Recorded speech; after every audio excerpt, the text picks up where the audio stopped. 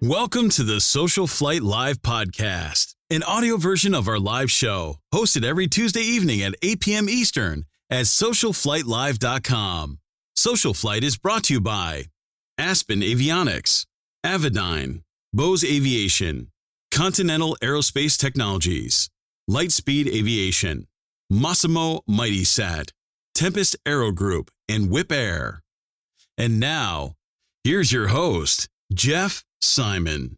Good evening, everyone, and welcome to SocialFlight Live. I'm Jeff Simon. We have such a cool and informative evening for you. We have Doug Evink here from Tanis Aircraft, and we are going to learn all about how to keep your aircraft cozy, the history of that company. It's going to be a lot of fun. He is a wonderful, wonderful guy.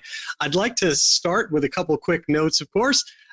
First of all, I have to encourage as many people as possible to get out there and check out all the different cool, fun fall events in SocialFlight. Just go to SocialFlight.com and the free SocialFlight mobile apps for Apple and Android devices. There are pumpkin drops happening. There's leaf foliage flights and all sorts of cool things happening as fall starts to blanket the country. It's just, it's very cool to see what all the local chapters and clubs and organizations are doing. And it just, it warms my heart because I'm all about supporting general aviation. That's why SocialFlight exists. That's why this show exists. And if there's anything we can do to get more people flying and enjoying all of that the general aviation community has to offer, I'm all in for it. So check out socialflight.com, take a look at the map, and you can see all of these cool things happening all over the place. We also have our Fly to Win challenge. We are giving away on November 1st a Lightspeed Zulu 3 headset. All you need to do, have the mobile app, go fly, you check in on it at an airport. Even if you only do that once in the prize period, you are entered to win. And people who collect a bunch of points are in the leaderboard, they get an extra entry, and so that helps their chances to win as well. Now, the other thing, of course, is we've released our SocialFlight podcast, in case you're listening to that.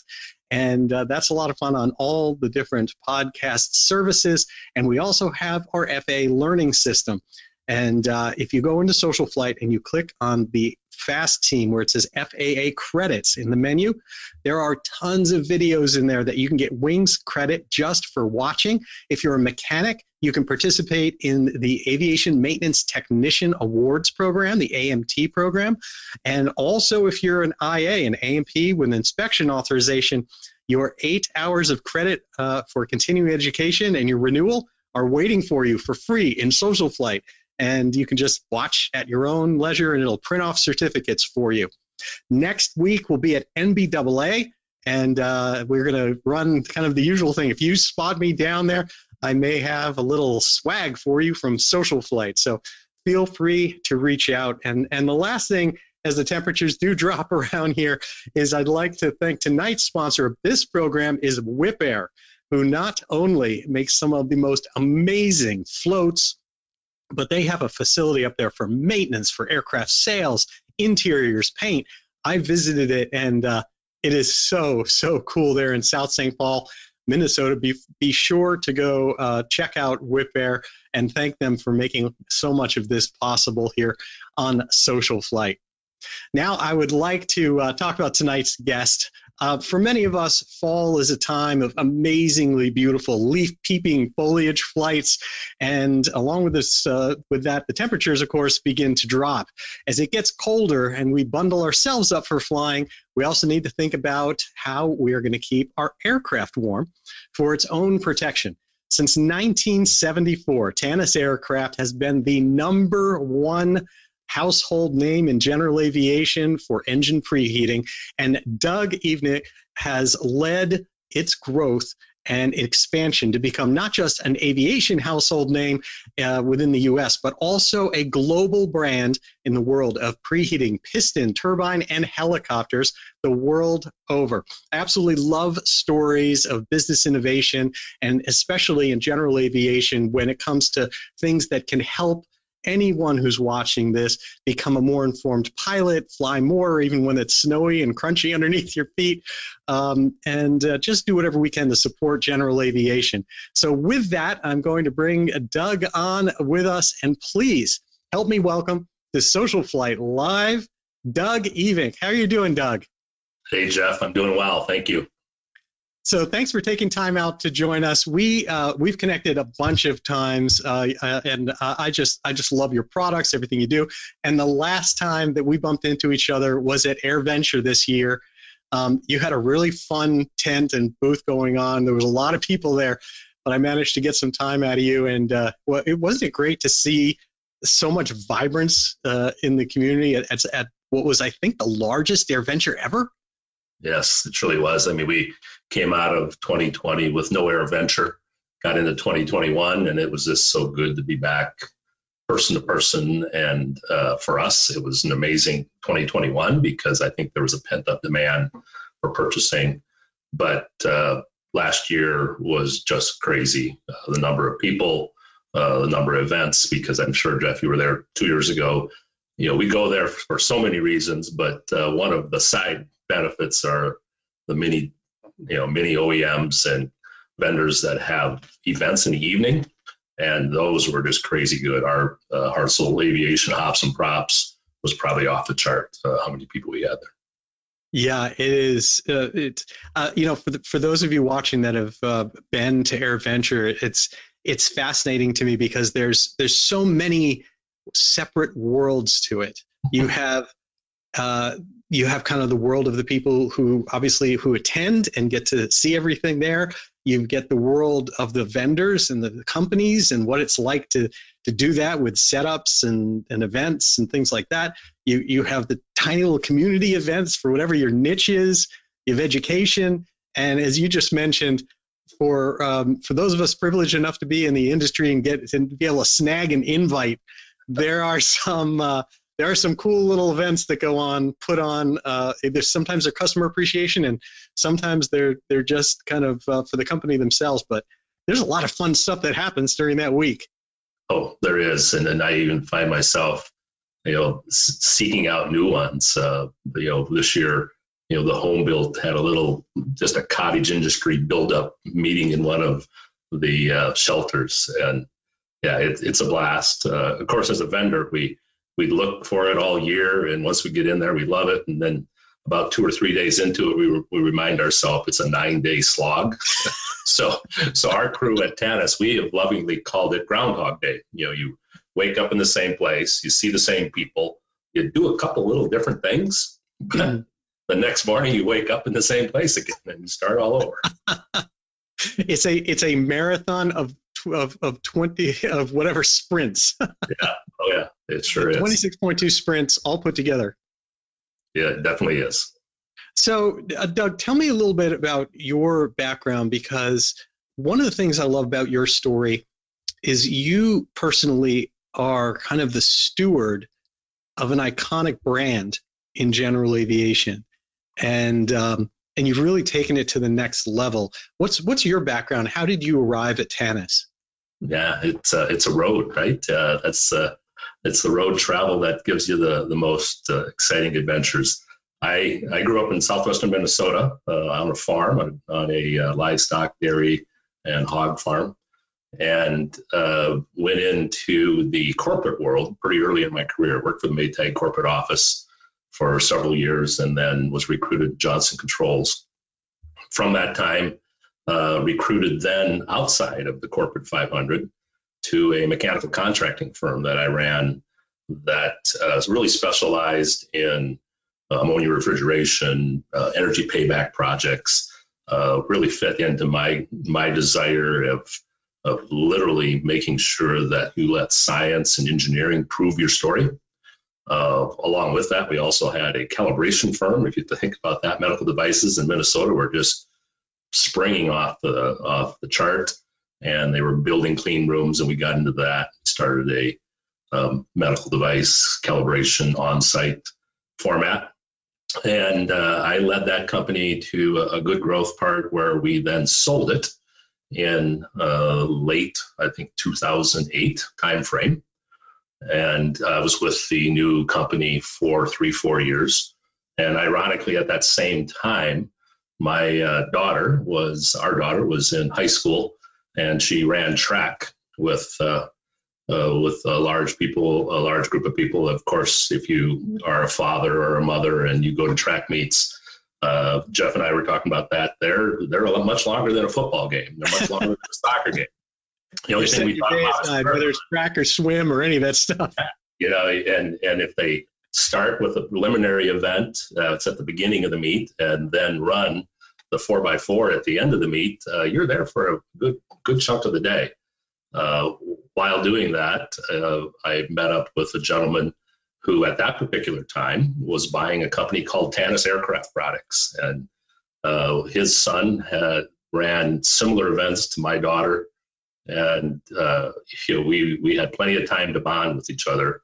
And I remember him telling me, when I asked him, I said, what do you mean plug it in? And air-cooled engines, the last air-cooled engine I had dealt with at that time was on a Continental motor on a swatter that was on a farm equipment. Everything was water cooled otherwise. So yeah, air cooled engines. And he said, well, we plug them in just like you do your truck and other things. And I'm like, okay, that's an industry. And we learned through that period of time. A unique side story to that. That gentleman's son and my daughter ended up being prom dates for one of the high school proms.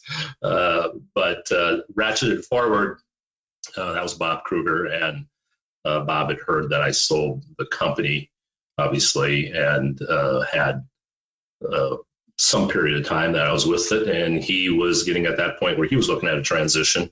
I'd worked with a lot of Fortune 500 companies, brought our company services into the big corporations in Minnesota, like 3M and Medtronic and GE and things like that. And he felt that was a good fit for Tanis moving forward. And I remember him calling me up, and I said, no, I'm not interested. And then about, I think it was less than 8 weeks later, I ended up being interested in purchasing the company back in 2012. Wow. Now, I don't want to let slip by that back when you were saying that you were with Fortune 500 companies here, I know that when we were talking, you mentioned being on an aircraft with the Maytag repairman. The real guy. Right. It was very fortunate, where at that particular time, Jesse White, and then I was there during the lineage change from Jesse White to Gordon Jump. And I actually have sitting in my other office in the Twin Cities, where I'm at our manufacturing plant in Glenwood, Minnesota right now, West Central Minnesota. I have a picture with Gordon Jump over in Newton, Iowa, where Maytag was built. And it was an interesting run because you jump in at that time a Saberliner and Learjets. Really interestingly, we had 2 female pilots. Now this was in, if you think of the time frame, this is 1980s and early 90s, and that was quite unique for corporate pilots. We had many corporate pilots, but that's one of the unique side stories. And the other side story I think I told you is, Tanis Aircraft Products, the history there. Pete Tanis started it in the 70s, as you led off with. And, really he was in northwestern Iowa at the time, flew freight for a livestock packing firm in Sioux Falls, and had all the issues about dealing with cold weather in the Midwest, and designed and patented the very first preheat system in the early 70s. And then went from that period of time, moved up to Glenwood, Minnesota, where it's been since the 80s and currently resides. But he passed away at a pretty early age, and I think it was year 2000. The family then sold it to another gentleman who was from the Twin Cities, a marketing director. And unfortunately, he landed short of the runway after an ice-up condition. So his family had to sell it. And that's when Bob Kruger, the gentleman that I told you about, had purchased it. And we had known each other. And I kidded with you earlier when we talked, I'm the only person that's bought it from a live person. God. And I don't know if that's something good to talk about. Now, of course, Joe and Jim Brown have purchased it and been keeping the history going. I sold Tanis Aircraft Products to Hartzell Aviation back in June 30th of 2021 to take it to the next, really a company that's been around since Orville and Wilbur Wright. A lot of history there. So it was a pleasure doing it. But so now there's two of us, but I'm the first one to negotiate with a live person. So I've got that up on Jim and Joe. Oh, God.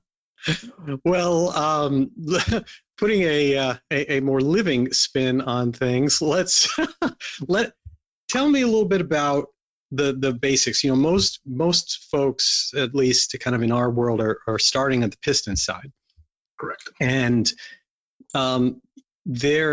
there's a lot to know about this, because it's you want people to fly during the winter. You want them to fly when the temps drop. It's healthy for the aircraft. It's good for the person, for their own skill set, and to stay current and proficient, which is more important than current. And at the same time, there's a lot of wear and a lot of damage that can occur to an aircraft, and especially an aircraft engine, if it's really cold out. And you live in a cold place, my friend, in the winter. So tell me some of the basics that what people need to know.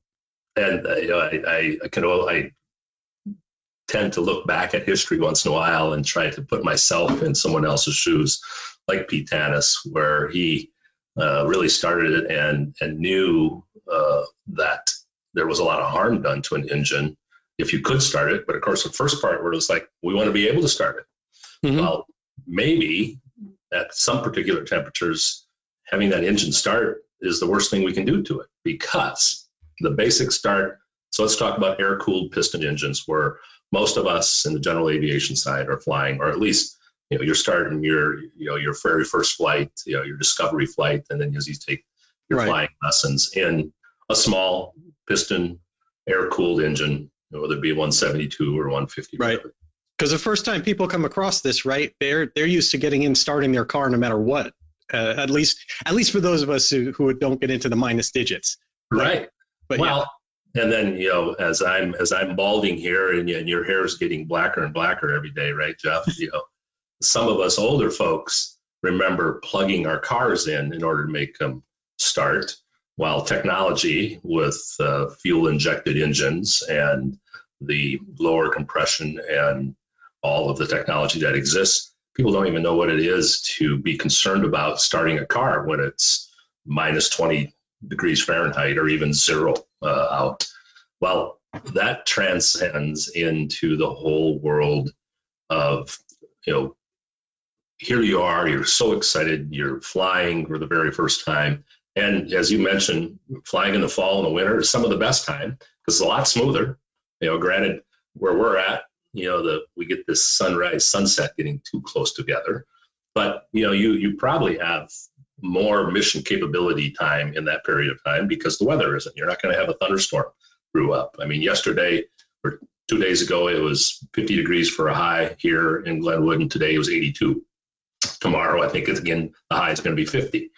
Well, that air is what you're riding on.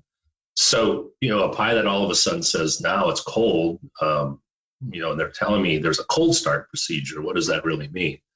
And getting into a little bit of the basics that Pete designed. And when I purchased the company, the team that I had together, some great employees and great people that have worked there here in the past, had pulled all of this information.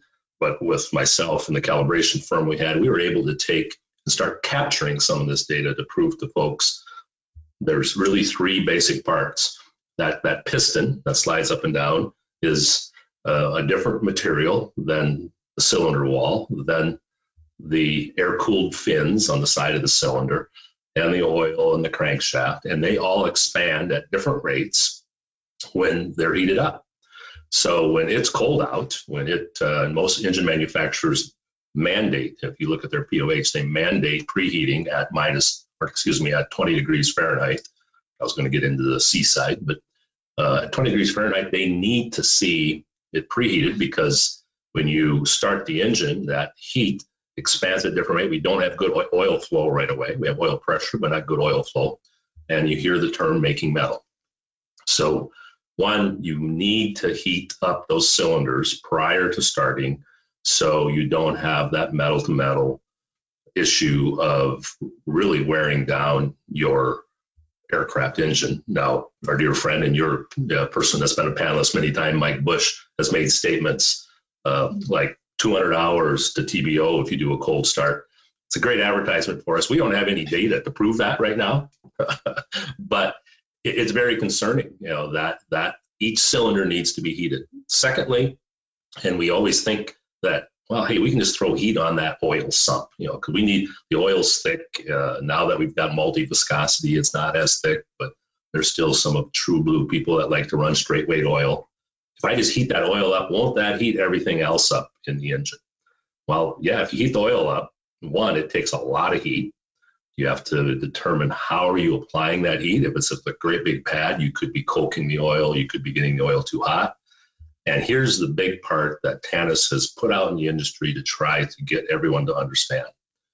There is moisture sitting in and on and below our oil after we're done flying every time, because just the blow by from the combustion process has vapor that if you took a relative humidity instrument and put it into your crankcase, it's going to be near 98 to 100% relative humidity at 180, 160 degrees, whatever it is.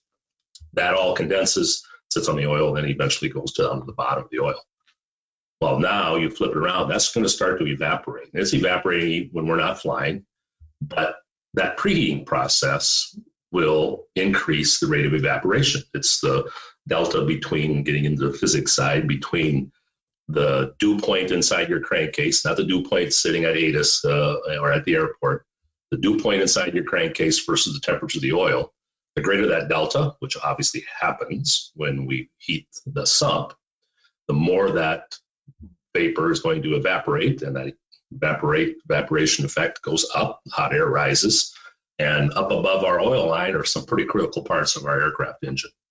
And they're colder than the oil if you have a sump-only preheat system. And then they just find the cam lobe or the cam or the valve or the side of the cylinder wall, and it'll condense on there. And if you're flying right after you preheat, no big deal. You blow that, you get oil through there, or you get that moisture out. But what happens if you get fogged in, or what happens if all of a sudden something changes and you don't fly? And you do that over and over and over again.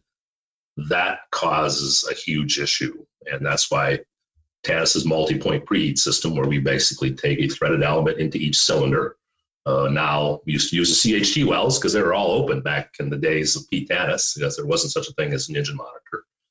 But now we use the rocker cover or an intake tube, put a threaded element into each cylinder. And then we take a pad element and put that on the bottom of the sump. And on a 6-cylinder system, one on the bottom of the sump and one on top of the case. But what we are designing is everything above the oil line in that air-cooled piston engine is going to be warmer than the oil. So even if that moisture evaporates up out of the oil, there's no place for it to condense. The law of physics is that moisture cannot condense on something that's warmer or above the dew point. So that's the key. That's the second part. And then the third part of preheating, we're talking about an engine, and that's obviously the lifeblood and the heart of that aircraft. But there are many other things. The battery. What happens if you frost a spark plug? If you've ever had that experience, that's a no-flight condition because you're taking spark plugs out and getting them to thaw out.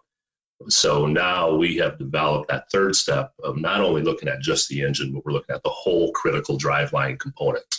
Prop reduction gearboxes, batteries. A lot of our batteries are now located aft of the firewall, so they don't get the benefit of the heat that we're creating inside of the engine. So that's our 4-minute elevator speech on really what's critical about preheating. And what makes Tanis's system so unique is, we can leave that system on all the time because everything above the oil line is warmer than the oil. Others, you cannot do that, or you should not do that, because they will start depositing oil or just moisture on different places. What are your views on things like engine blankets also, in addition to a system like that? Yeah, so, if our customers look at the data we have, we publish here's how warm we will get the cylinders and the oil above ambient, because the law of physics is the amount of heat we put into an object, it's always above ambient. Well, our cylinders on a 4 and 6 cylinder piston air-cooled engine, we'll get them 50 to 60 degrees Fahrenheit above ambient. Well, if ambient is 20 degrees in Boston, where you're at, or 10 degrees, that's great. Really don't need much more than that if you're in an unheated hangar, so you don't have any air blowing through your cowl. But let's say you are in Minnesota, or for a lot of our friends up in Canada and Alaska, it's below zero. Well, 50 degrees above ambient, I'd like to see that warmer. That's the use of the insulated engine covers, or definitely cowl plugs. We have when we're doing presentations for IA seminars, I do a ton of those where we show a flight school that we worked with where they would tuck the aircraft into the very big hangar at the end of the day. But until the end of the day, that hangar door stayed open. And so we data logged one of the aircraft that was tucked back in the corner. And we started it at probably 6 o'clock, and about 8 o'clock that night, the hangar door went shut. And all of a sudden, we saw the temperatures of the cylinders jump up about 5 to 10 degrees. Just the airflow, just normal convection of it wasn't that windy of a day, but the air moving in and out of your cowl, those air-cooled fins do just a marvelous job of cooling off that engine. So that gets to the point of when and why you should use at least cowl plugs, or, of course, an insulated engine cover up that cowl opening. That helps you when you need, really, we say anytime you're starting to see single digit or below Fahrenheit numbers, you will need to have that horse blanket or cowl or insulated cowl cover to give you that additional rise above ambient. Yeah, and I may be more conservative than some, but what I tend to always do, both for myself and recommend for others as a mechanic and an IA, is always to go that cover route, because I'm thinking even not just about the engine, but I'm thinking about the core part of the engine, I should say, the major core components. But I'm thinking everything as you work your way out from that. I know with Continental engines, for example, your starter adapter and your starter is pretty far away, and that's got oil flow to it, and so we want to do whatever possible to keep condensation from starting to happen in there. Or even things like, in my plane there's a piece of plastic that covers the vacuum system intake, which those things crack, and of course cost the price of a small car. And why not insulate everything and let it pretend it's Bermuda in there when you need it. Yeah, and people always will ask us, well, is there a harm if it's 40 degrees in my hangar and I have your preheat system and an engine blanket on and I leave it on all the time? Again, we've done this, been our motto for the last 10 years. We give you data so you can make decisions, especially if you have an engine monitor now. You're getting a lot of that data the minute you snap the masters on. See, hey, it's 40 degrees out. I got the 60-degree rise from the Tanis preheat system, or a 50-degree rise, so it's 90. Now I got the insulated engine cover, so it's 120-degree cylinder, 160-degree cylinder. Well, guess what temperature they're running at when they're running? So you're not going to cause an issue unless you happen to be in a 100-degree area and you leave your insulated engine cover and your Tanis on. Then we don't ever like to see the sump oil, being heated by some means of external, either conduction or even air force. We don't like seeing that oil above 140 degrees. 120 degrees is our sweet spot from heating it up, because if you think about that, this little pad, I've got some of them here. I mean, that's all the bigger that pad is, So that's going to be a lot warmer than 120 degrees in order to get my oil to 120 degrees. I don't want that to cause any problem with the oil that's sitting right next to that pad on the bottom of the sump. That makes sense. The other thing that comes to mind to talk about is let's go back to corrosion for a minute, because the other thing that comes to mind is I've spent a lot of time with, I use CamGuard, for example, look a lot at what we can do to reduce corrosion, which does so much damage. as an influencer on engines. And I think one of the things that has been pointed out to me in the past has been, in general, what an impact it is. You talk about charts, and there are charts about the rate of corrosion simply based on temperature. And what I tend to think about for myself, and correct me if I'm wrong on this, it isn't so much about the idea of kind of preheating or not preheating or how you're doing it. It's that basic idea that most people who are in those colder climates are flying a lot less during that time, even if they want to. And so if you're going to leave something to sit, you're almost preserving it better by having it sit alone for 2 weeks between flights or more at a lower temperature than leaving it there at that cowl all set up at 70 degrees and left for weeks. Yeah, that's a great question. We get that asked so many times. What happens, because in Minnesota and other places in the northern part of the Midwest, we have what we call a lot of the snowbirds that tend to fly to Arizona and Florida and stay there for several months. So the first thing in that, if you're not flying your aircraft for months, we have a preservation kit, and every engine manufacturer talks about how to preserve that engine by using the mineral oil, the NOx, rust, and desiccant and such. So we'll set that one aside. The second one, as you were just describing, I would rather have, you're saying, trying to put myself, restating what you just stated, I'd rather have my engine colder when I'm not flying than hotter when I'm not flying. And in general, if you think about the location where that happens to be, if that was happening, usually it's in a warmer, more humid climate. So we've done many tests. We have data loggers that obviously do temperature, but also do dew point and humidity. And we have found that we can start plugging in our preheat system in October, November, and we leave it plugged in until March, April, May, because we've got a huge delta between the temperature of the engine and the dew point of that crankcase or the area in between. So we know no moisture can condense on it. That's really the key that we found in our tests, is what you were stating about earlier. If I have some moisture that condenses on a piece of metal, if it's 20 degrees below zero or it's 100 degrees, it's going to corrode more at 100 degrees. There's no doubt about that, exponentially more.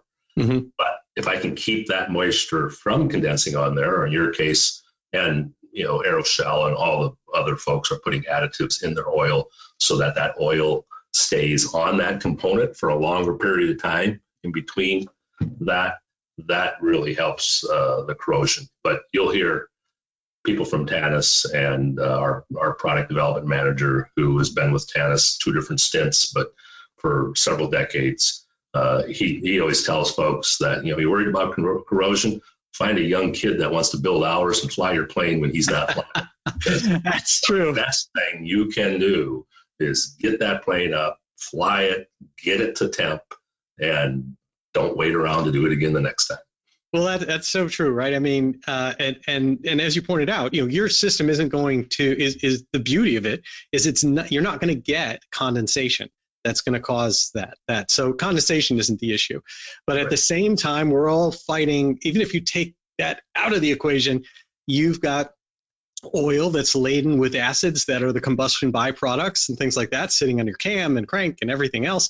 And you just don't want that to sit. So, get someone to fly your plane, get out there yourself and do more flying, and maybe at very least then use one of your systems, the desiccant systems and everything to keep it, to keep the moisture level down altogether, or at least as much as possible, and then heat it all up as a whole with one of your systems when it's time to fly. Yeah, we even though we rely on selling our system for the livelihood of our business, but we want people to fly. I mean, you'll see us. Obviously, we're a Minnesota company, and I don't know if you just picked that out. Our dear friends in South St. Paul, another Minnesota company, and very, very good friends of Tanis, both Minnesota companies. We encourage people with various events to get out and fly all the time. We have a group of people in central Minnesota that started an ice port. So when all the ice houses, which those that are listening now are sitting over there going, ice houses? Let me see, what's that? Yeah, we actually move things that you can live on top of the ice because the ice is thick enough to move a house over top of it. We do that on a regular basis. And in Minnesota, at the end of February, those houses have to be off the lake for DNR reasons and ice condition reasons. But on Lake Mille Lacs, a bunch of folks got together and they said, well, hey, we always plow this great big road to take all these ice houses off the lake. They're out on the last weekend in February. How about the first weekend in March? We have a great big airport here on the ice, and we called it Iceport. And we started that now going on almost 10 years ago with about 30, maybe 20, 30 planes at the first event. And of course, we spiced it up by giving away a little swag and such. And we've had as much as 160 airplanes land on the ice just for the fun of getting out and flying. And that leads to my point being as much time as people talk about corrosion and talk about all the additives and stuff that they could do, if they would go out flying more often, that would be something of the past. Yeah, it makes a lot of sense. We have one here, Alton Bay Ice Runway, that you always wait for. That's a huge one. Well, that's actually a named airport. Yeah. Yes, it is on the chart. It's on the charts. Yeah. Alton Bay. You hope it opens every year, and it's definitely a lot of fun. Now, the other thing which you guys have come out with recently and is very near and dear to my heart is a cabin heater. I remember years ago flying out to, I believe it was Oshkosh for a meeting of the EAA in the, I think it was a balmy day to them, and it was, for me, probably the coldest temperature I'd ever seen. It was about 5 below or something like that. And I just remembered that going to get back into my plane the next day or something like that, it was one thing. I had taken care of the engine. I'd plugged that in. But I went to do something like to move it was a Grumman at the time, move the canopy, and my hand went right through the plastic like it was paper. Yeah. And so you think about avionics, you think about gyros, you think about plastic and leather and everything else that's inside your plane. There's a value to trying to heat everything. Yes, there surely is. And there's a great story behind that, because I can't take any credit other than we just pushed it through and actually got a certified aircraft or cabin avionics heater now. But the items that are so stinking expensive, other than let's move away from the engine. Now we're after the firewall. That avionics bay is a pretty expensive part of the airplane. And hearing that gyro squeal, which we get to hear on a regular basis when it's below zero, is pretty frightening. And the folks before here, and you'll still see our biggest competitor is people like, well, why do we buy yours when we can go out to the big box retailer or even our local hardware store, buy a nice little quote that they call ceramic heater and plug that in. And that works real great until you tell your insurance agent that, or if you're look into some logs, you will see where a coat fell off the seat because they moved the airplane a little bit and got over top of that heater and didn't have the protection to turn it off. And all of a sudden we have a melting of the interior of the cockpit. So we had a cabin heater that we had made as a portable, but our desire, and Dirk Ellis, our product development manager, was really a champion of this, and a couple of our previous owners, they wanted to have something that we could mount in there permanently, also use it as a portable. But we worked and worked. And first we were a little stunned because there really wasn't any means of certification, because a cabin heater, okay, so you're used in flight. No, this is used prior to flight. Yeah, the FAA absolutely loves it when you come to them with a product they've never certified. They want to see a cert basis. So truth be told, and of course nobody's listening to this, so nobody will ever hear anything, right, Jeff? The reason it's called an avionics / cabin heater is we found a cert basis on the avionics side. Nice. Not on the cabin heater side. So we found a great positive temperature coefficient. That's the technical term for ceramic. And what that really means is if I take this piece of tissue and I stick it into the element, not going to do a thing. It can't even ignite that. It will never get anywhere near ignition temperature. And that's number one to start with. And yes, the big box and the hardware store have those too, but they don't have all the other safety devices that go into it. So what does ceramic mean? What does that mean? Well, so, if you look at a positive temperature coefficient element, if you look at it, it looks like ceramic because it is made of a ceramic type of cover. So there's ceramic that goes over top of it. So it's a chemical compound that's laid up against metal. And what happens is positive temperature coefficient. So the greater the delta between the air going in versus that element, the more heat it puts out. The warmer it gets, so the closer they're together, it puts out less heat. And the sweet spot that we wanted to be into was we wanted to be able to mount that cabin avionics heater permanently inside the aircraft, run the wiring through the firewall into our plug that we have that's hopefully located someplace very securely, that once you plug it in, you now have engine preheat and you have cabin avionics preheat, and you can forget about it.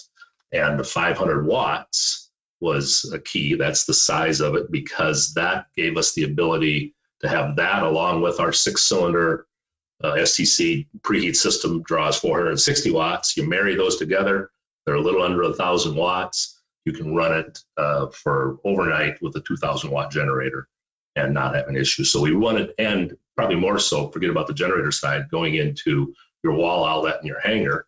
That's going to be a 15 amp, maybe if you're lucky, a 20 amp outlet. And if you have more than 500 watts, because a motor always starts with an inrush that draws more amperage.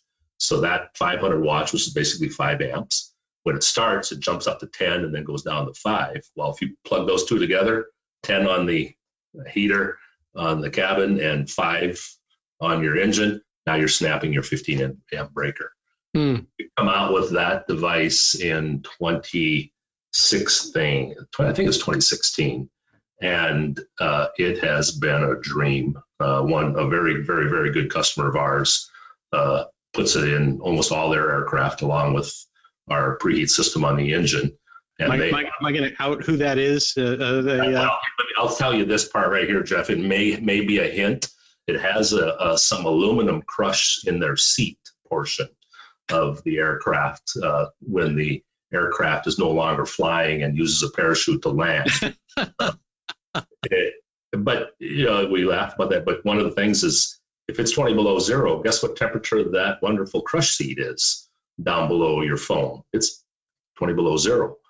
Well, when we warmed up the cockpit, and actually my product development manager and myself were down at another engine manufacturer or another airplane manufacturer's site with a full glass cockpit, and you're trying to sit over there and say, I can't see my instruments. I can't start the engine. I can start the engine, but I still can't see it because it's so cold. We warmed up the avionics, warmed up the creature comfort, and oh, by the way, that 20 below Fahrenheit seat is now above zero. And when you sit on it, it doesn't feel like you're sitting on a block of ice for a period of time.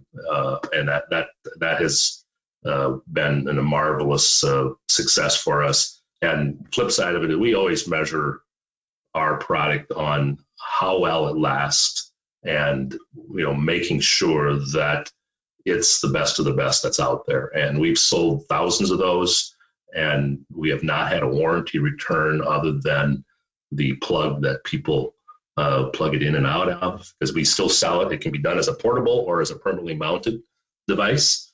And we had an EMS helicopter operation where they're plugging it in, plugging it out after every op.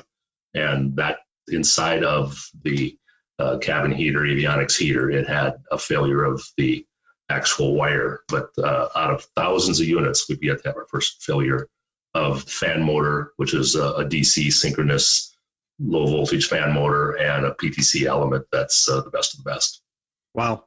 That's great. And it doesn't hurt, of course, for your the fact that your OEM and your OEM folks that are out there are, if they're not in Wichita, we know that they're in Duluth or New London, Ontario. These are not, they're not coming out of Sarasota, Florida or something. No. Some of them might be out of Vero Beach. Cold temperatures. Yeah, some of them come out of Vero Beach, but we're fortunate to have many folks have their manufacturing site there, or we do a ton overseas. So again, the gentleman I was mentioning about, Dirk Alice, actually went and visited our customer in Austria and in Germany and places like that. And the great thing about that is their temperatures seem to be pretty darn close to ours. So it's a single require. I was also surprised to learn that this isn't just a piston thing. That we think about hopping into a commercial airliner and they just spool up, it seems, no matter what. You also do quite a bit of turbine business. Tell me what needs to be warmed up on those folks. Yeah, that's that is the largest segment of our business. Our turbine segment of our business, that being fixed wing and rotor wing, is actually 2 times larger than our piston side of our business. Now, truth be told, again, nobody's listening, right, Jeff? So I can state this.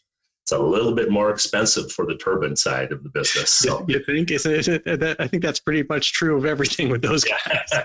But the good thing is they last longer. So, the question came out, and again, Pete Tanis did this a long time ago, but we really started taking it to the next level. And when we said critical driveline components, several of the turbine manufacturers will say, well, our turbine will start at -40. And then when you get to talk inside of the factory and you ask an engineer that says, well, we ask them, what temperature would you like to start at? Oh, 60 degrees Fahrenheit. I don't want to start at -40. That's terrible. But it can, and it will. But again, we have to remember the turbine is not the only part there. Obviously, it's driving things. So prop reduction gearbox. We've got on the rotor wing side, main rotor gearboxes, tail rotor gearboxes, mod motors, fuel control units, fuel pumps, all of those items that are affixed to that turbine are critical driveline components that have lubricant inside of them that are very susceptible to cold temperature. Now, again, we don't have that dissimilar metal thing going on. We just have something that's so cold that it's hard to turn, or it's not ideal to turn. Mm-hmm. Case in point, we had one customer that said, we take a blast, we call it a blast furnace or Herman Nielsen. There's blow a lot of heat in there. That makes us feel good, but it really doesn't make the engine feel that good because it takes so long to get inside of it. And then they started it up, it fired, and they went to take the prop out of beta and roll the prop seal.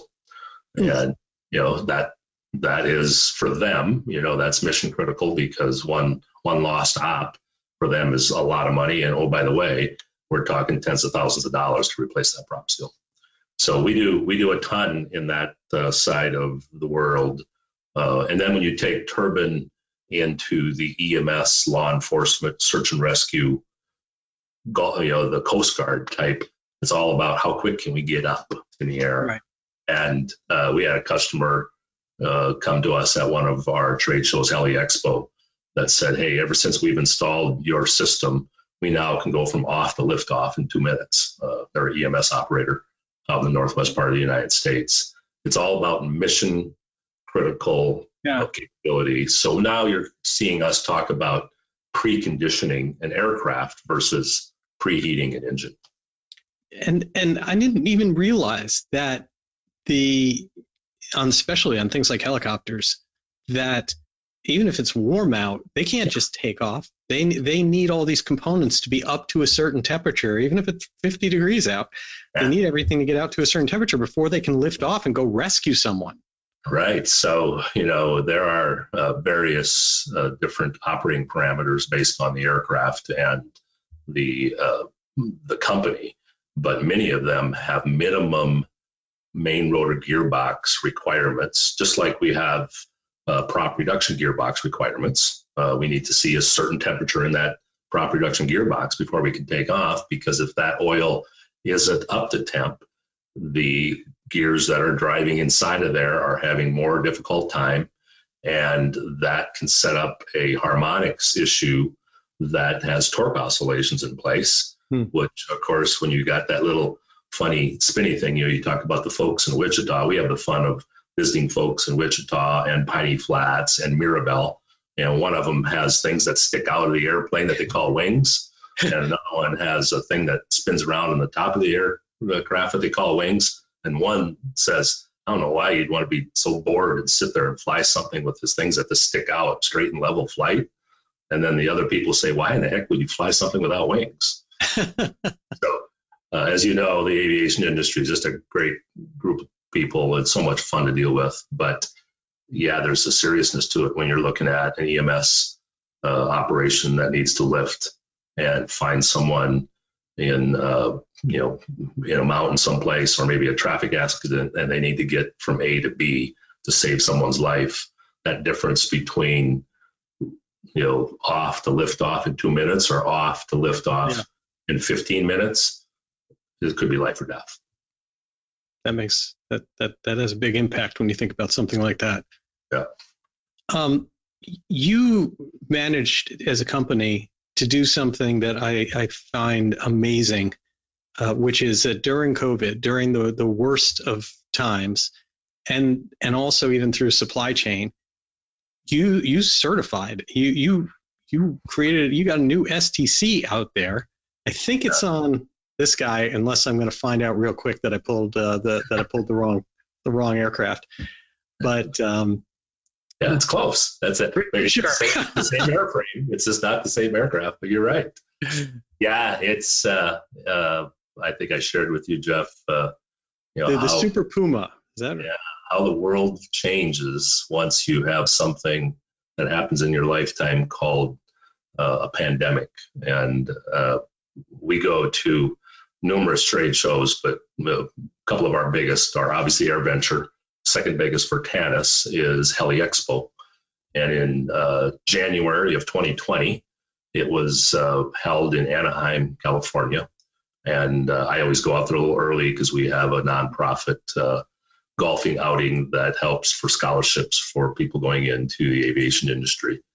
And just before going out there, I remember talking as we prepared, as our team went over there, we talked a little bit about this thing called COVID that was happening in China, because we had meetings set up. I think I had over a half a dozen meetings set up with Chinese individuals that are going to hopefully be there.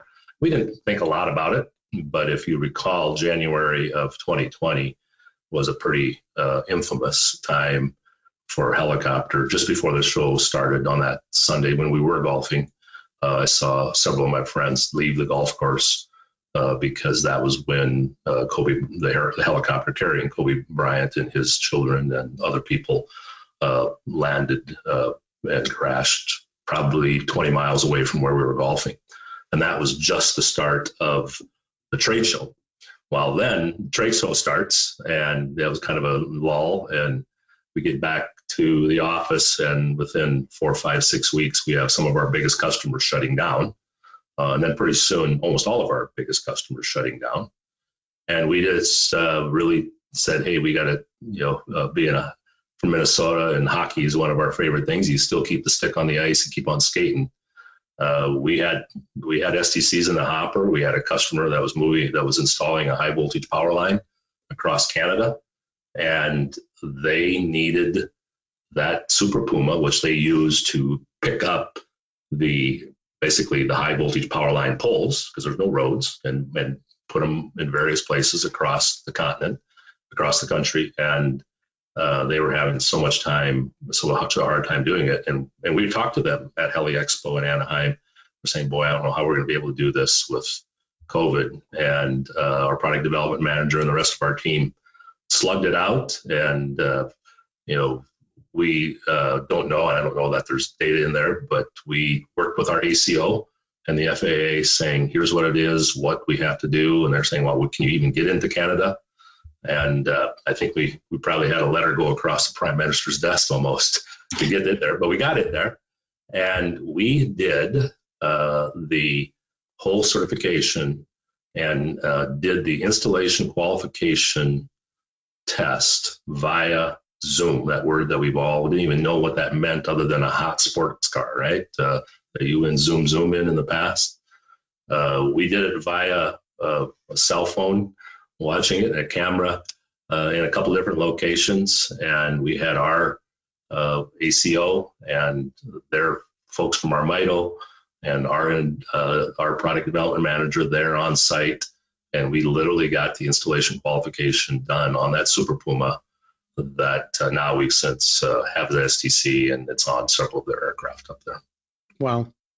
That is very, very cool that you managed to make it through all that, and that you survived as a company through it, and that you were able to get, keep the supply chain going. What are you seeing now in terms of supply chain? Supply chain, that's probably that horse that we beat pretty hard in that period of time, but it still has a long ways to go. Obviously, it's very, very difficult. It was very, very difficult in COVID, mainly due to the container issue. Initially, that was anything that was coming from overseas, which, Tanis, being a smaller company, we really did all we could do to find local. And of course, this is going to, again, I've said that 3 times now. There's not anybody listening, Jeff, so they won't care. But we tend to try to use Minnesota, at that time, Minnesota vendors, warehouse vendors we know in the U.S. and Canada. But once you went outside the country, it was so hard because of the container stoppage. Well, then as you dug and peeled that onion back a little bit more, there was so much more to it. We have one particular component, that wonderful cabin heater we talked to you about. That PTC element, that ceramic element, is made in one place in the world. And that component is now a 60-week lead time, and that's 60. So managing to that and managing to other things that used to be 4 to 6 weeks, and we thought that was long, has been the supply chains and logistic people of all of our customers and of our companies need to get a kudos given their way, because we're now seeing inventory levels rise so much more, because when we can get product, we buy twice as much, which then again causes that much more of a problem in the supply chain issue. So right now, currently, we have one item that's 60-week lead time. Our harness wiring is 32-week lead times. So we're trying to be accurate in predicting what we're going to sell a year out, and also meet our sales increase goals. One thing that has happened, there were a lot of losers in COVID. One of the winners has been general aviation, per se, in most of the segments. They've had a lot of increase, but some of that we didn't predict. So even when we said, hey, this is what we're going to use in 2022 or 2021, we were 30% ahead of that. And so, we see that it's getting better, but some components still are only single sourced. As we talked about, there's several of them, but resins are really a problem, especially high temp resins. And specialty wire is still an issue. That makes sense.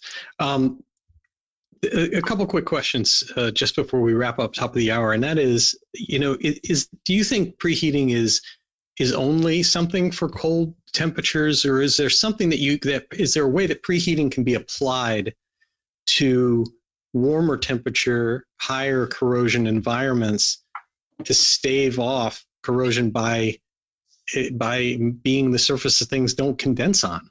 Yeah. So one, you heard me state early on that engine manufacturers mandate preheating at a certain temperature. We've done tests to prove that once that engine starts seeing anything below 50 degrees, there's a large benefit in preheating. 50 degrees affects a lot of people. Now let's take that segment to a larger, 50 to 60, 60 to 70. We haven't done enough statistical data analysis there yet to come to a conclusion. All the early things tell us that there's quite a few benefits there. We're working, also looking at what are some of the other things that we can possibly do, other than finding that airplane up in the air most of the time. Mm-hmm. We think there is. In fact, that we pretty much know there is. But again, we're a company that we want to prove it out, and we want to say, hey, we feel we would use it on everything that we're flying before we go out and really hit it to the to the general public. But I think you'll see more of that. Obviously, you heard that I sold the company back in 2021 to Hartzell Aviation. We've got a lot of companies that are part of that group. That gives us a lot of strength to take things that are based here in the United States and to try to say what are some more things we can do to make flying that aircraft safer, which is our tagline is aviation safety starts, pun intended, with Tanis aircraft. That's awesome. Well, Doug, I really appreciate it. And there's I think every picture I see of you is at the Alaskan Airmen's Gathering.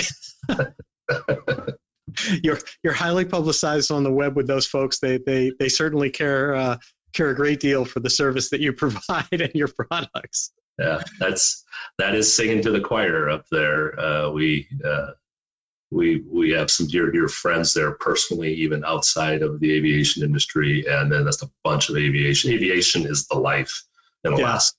And until you've flown the state, you don't understand that when they say, well, take the road, not a road or these roads. When you take the road, that's really it. There is a road from Fairbanks north, and that's the only choice. Other than that, it's logging roads. So it is key. We're up there every year, and they raffle off an airplane too. So that's pretty exciting. It's usually one that they're taking from scrap to new again, and it is singing to the choir because they know they have to preheat in order to operate. In fact, I talked to a customer today that said, I got 6 more loads of lumber that I got to get over on the lake because I'm on floats. He's on whip floats. So there's a plug to your sponsor tonight. Whip Air. Before I lose the ability to land on the water, he said, I have to get 6 more loads of lumber up there. And they had 30 degrees yesterday. Wow. And what's the best place for people who have questions, technical questions, product questions, everything else? How do they reach you, Doug? Yeah, 2 ways. The easiest, especially at night and such, is info@tanisaircraft.com. That's monitored by several people, and you'll be pretty amazed on our response time. Then our telephone number is 952-224-4425, and then there'll be a menu to get a hold of the technical department. And we love talking about what it is we do, but probably more importantly, it's learning and listening to our customers that take and make our product better each and every year. Wonderful. Well, thank you so much for your time, for coming on SocialFlight Live and helping to educate everybody on what they can do to get out there and do more flying this winter season, wherever you live in the country. I really appreciate it. Thank you, Jeff. All right. Thanks, Doug. Take care. And to all of you, thank you so much for taking time out of your evening to join us here on SocialFlight Live. Next week, we are off because we'll be down at NBAA. If you happen to be down in Orlando for the show, track me down, and you never know, might have some SocialFlight swag on me to be able to give you. We are back on it's Tuesday, October 25th at 8 p.m. with Mike Bush. We're going to talk about how to not be stranded away from home, what to do if you get stranded away from home, all sorts of stuff for a really, really fun evening, because it is always a fun time when Mike comes on the show. And then on Tuesday, November 1st, Caroline Jensen of the United States Air Force Thunderbirds will be here on the show, and that will be a lot of fun. She is an incredibly dynamic person, and I'm looking forward to having Caroline here. Until next time, thank you all so much again for joining us here on SocialFlight Live, and I wish you all blue skies.